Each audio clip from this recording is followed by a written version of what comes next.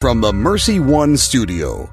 Man Up, brought to you by Construction Professionals, a program dedicated to inspiring and helping men live lives of heroic virtue. Join Joe Stopulos every Monday at 9 a.m. and 9 p.m. on Iowa Catholic Radio. And now, it's time to Man Up.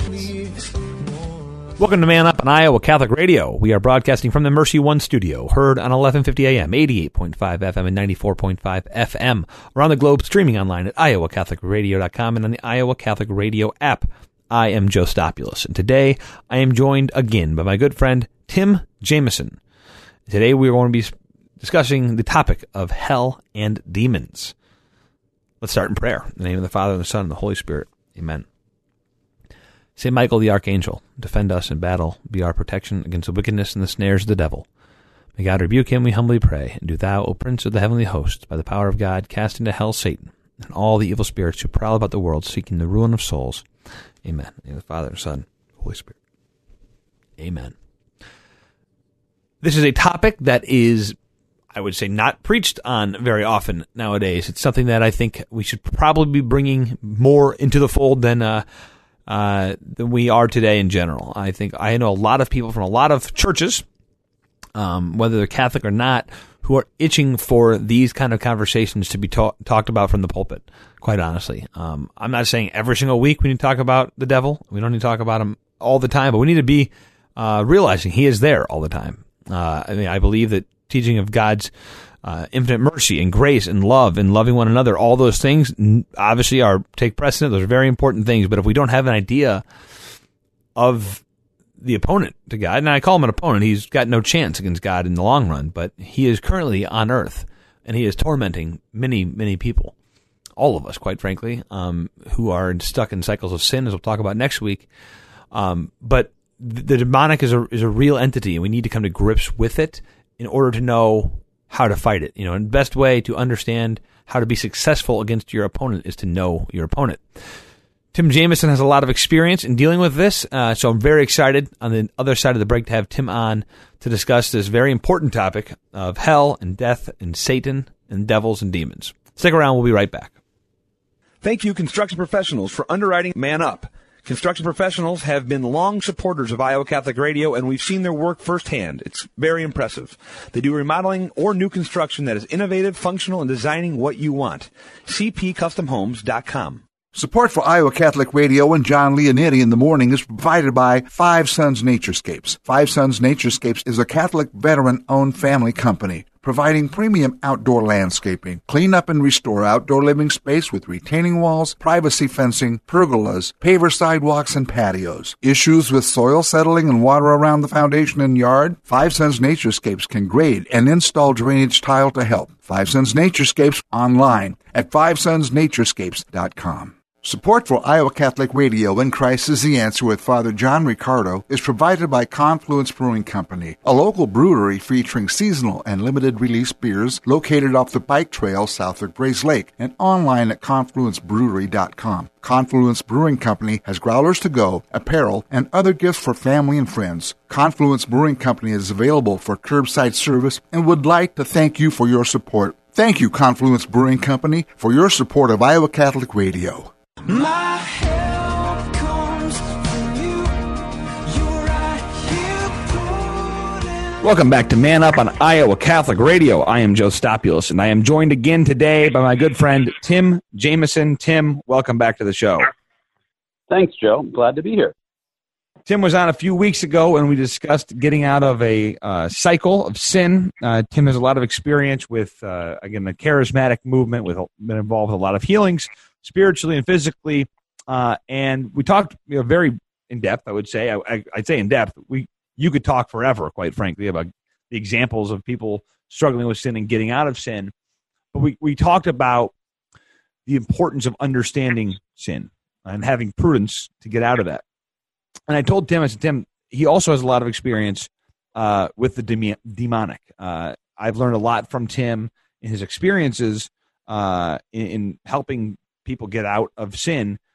In that experience, he also has experienced a lot of exposure to the demonic. Tim, is there another way to say that? That's people don't like talking about it, No, but that's it's exactly not the easy. truth. But it's the truth. It's exactly what it is. And similar to the setting up the conversation last time on people have lost the sense of sin. People don't believe in sin. Tim, I would argue people don't believe in the devil or demons either. No, in fact, more people, I would say, I've never taken a poll, but I would bet the majority of people that I ask, maybe 10% believe that the devil is real or that he even exists anymore. So why should I believe that he exists and he's real? Well, I could just tell you that I deal with him, if not daily, at least every other day with somebody. So we'll get into the specifics of that in a little bit. I want to start by maybe going back in time a skosh to Jesus. Well, how about we go to Jesus? Jesus talked about demons and the devil all the time, which, again, when you talk with a lot of people who are questioning the Bible, they'll say, well, I don't believe in the Old Testament God. I believe in the New Testament God, which is a heresy. But regardless of that, they'll say, but I'll believe when Jesus talks about things and Paul and Peter, I'll believe that. I said, okay, well, A, it's a heresy to throw out the entire Old Testament, but B, Jesus talks at length about devils and demons. And then 1 Peter, in one of my favorite lines in Scripture, in 1 Peter 5:8, which we read in the Liturgy of the Hours, which is discipline yourselves, keep alert. Like a roaring lion, your adversary, the devil, prowls around looking for someone to devour. These guys had no problem talking about it. Obviously, we've lost it since then. Tim, it's as alive today, the devil's alive today as he's ever been.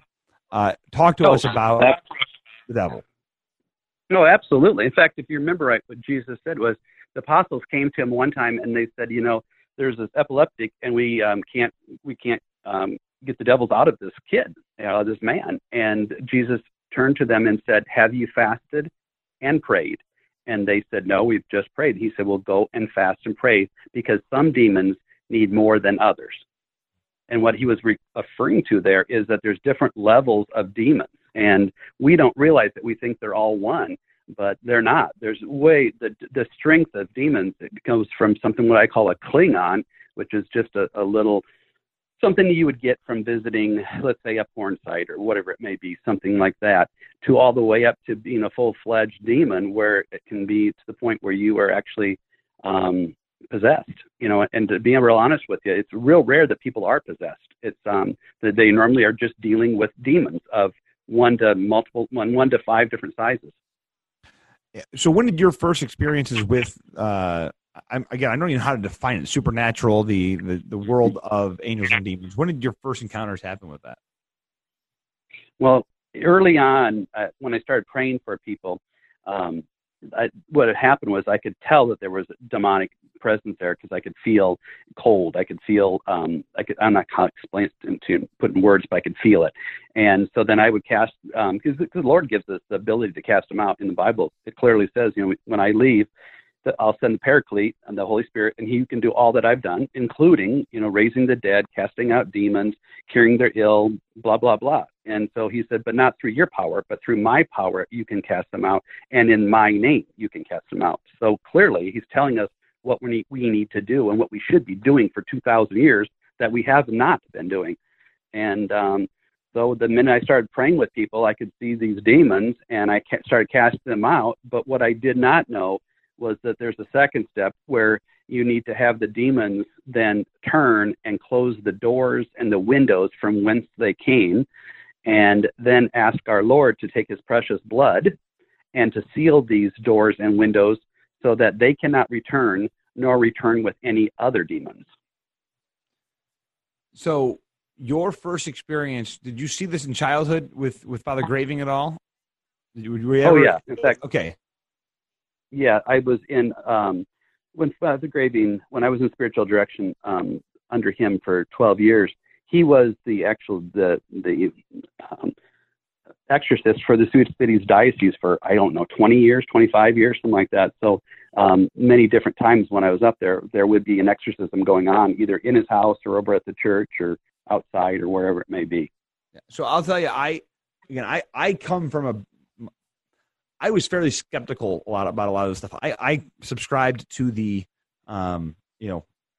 Jesus came to teach everyone to be nice, and that's all. Let's sing Kumbaya, Jesus.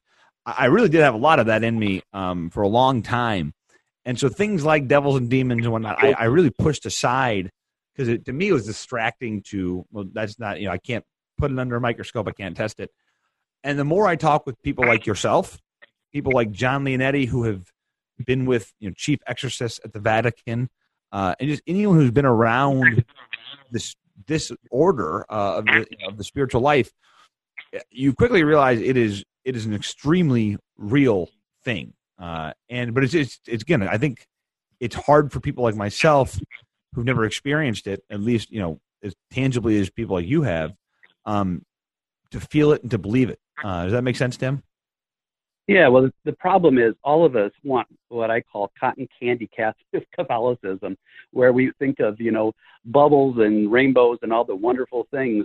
And that is true. There are wonderful things. But remember, Jesus not only has his mercy, but he has the side of justice. And so the evil, the reason that's there is because of evil. And evil's real. Evil's always been real. Evil's been there since the beginning, and it will be there till the very end. We all know the end of the story. We know the end of the chapter, but it's, to not face it, to not claim it, to not talk about it is just arrogant on our behalf. So can you talk to us about maybe some experiences you've had to maybe give us maybe some insight into what it looks like? Sure. The first big one that I can remember, this is going back probably 30 some years ago. It was on the steps of outside of West Bend, Iowa, out by the Grotto of Redemption. There was a lady, a farm wife. She weighed about 110 pounds, and there were 4 big men around her. They were all 200-pound men that could not lift her off the ground. And somebody came over to Father Graven's house and got him, and I went with him, and he said a prayer to protect all of us. And when we were walking up to this lady, you could actually hear the demon say, "Oh no, here comes Louis, here comes Louis." And they knew him by obviously his first name because he'd exorcised them many times before. And so he did an exorcism right then and there on the steps of the church outside in West Bend. And this lady had 3 different, she was possessed actually by 3 different demons. What does that do to someone like yourself or maybe the 4 guys that are there in that experience? I think the 4 guys had to go get a beer afterwards. But in reality, it's something that is, it's been around for 2,000 years. I mean, The demons, you read this, if you read scripture, if you know scripture, it's there. I mean, it didn't change. We have the same God and we have the same devil we had 2,000 years ago. So a lot of questions asked quite frequently is, why does God allow the devil to exist? Why would God even allow these kinds of things? I've got my views. I'd love to hear yours. Well, it's like everything, it'd be my opinion and my opinion only. But Christ does allow things to happen for benefits down the road, because I've seen it so many times, because I felt, why did God allow this? Why did God allow this? Well, then 5 years later, you figured out why he did, because it's easier to see, in the rearview mirror than at present day. But he does, and he allows it for families to grow stronger. He allows it for faith to grow stronger. He allows it for men to sharpen men, just as iron. He allows it to be tempered. He allows it for lots of different reasons, but it is not mine to question. Is hell real? Yes, it's very real. I thought I'd make you laugh on that one. How do you know it's real, Tim? Because if you lived with me and you prayed with the people I pray with every day, and you saw what I saw and heard what I heard, you would know it's real, and you would smell that it's real. Have you ever had an opportunity? I mean, I don't know if you call it an opportunity in the visions that God's granted you. Have you ever seen a glimpse of hell, or had an idea of the realm of hell? If the question is if I've ever been to hell, no. If the question is if I've ever had a realization of hell, the answer is yes. Meaning, I've been close enough and smelled enough and saw enough and felt enough to know what it was and where I was, and that my soul was jumping to get out of there. And so and then the opposite is true on heaven, the same thing. Obviously, I've never experienced heaven, but I've been close enough in a dimension that I didn't want to come back. I can tell you that. Which so is on one hand, I say one of the things. On one side, go ahead, Tim. Go ahead. Well, my soul's jumping, wanting to get the heck out of the one, and my soul is dragging its feet and is trying to stay in the other place. I was going to say, when you read accounts of people who have had near-death experiences, the similarities between them are all so stark, how similar they are in tenor. And one of the things that so often is the case is what you just mentioned there, that, outside of light and colors and things like that, is this feeling of, I don't want to come back. Like I'm in a place, I'm close to this place, I don't want to leave. No, that's exactly, I don't know many stories about people encroaching upon what hell feels like. So I want you to scare me, Tim. Maybe describe the feelings a bit. I'm assuming you got to a feeling where like, I'll do anything to never go back there kind of thing. Try to scare me a bit, Tim.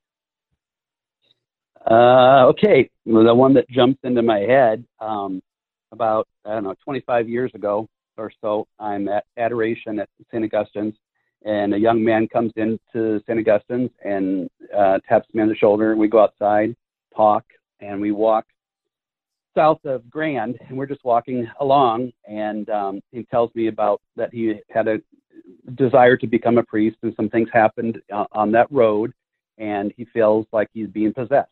And I thought to myself, I've been around a lot of exorcisms, and it doesn't feel like he's possessed to me. But anyway, so I was listening to this young man, and 5 minutes later, we're walking south of Grand and out of the timbers, and the people who are listening are probably either really questioning me at this point, but I'm going to go for it and tell you the truth. So there was an animal that came up out of the timbers, and I thought it was a deer because I could hear it, but it was a tall, wolf-like animal that had black curly hair, and it had ram's horns on it. And this young man, when it came at us, fell to the curb along the road there, and the Holy Spirit jumped into me, and moved my arm out and said, "In the name of Jesus Christ, be gone." And that demon that had manifested itself disappeared at the end of my fingers.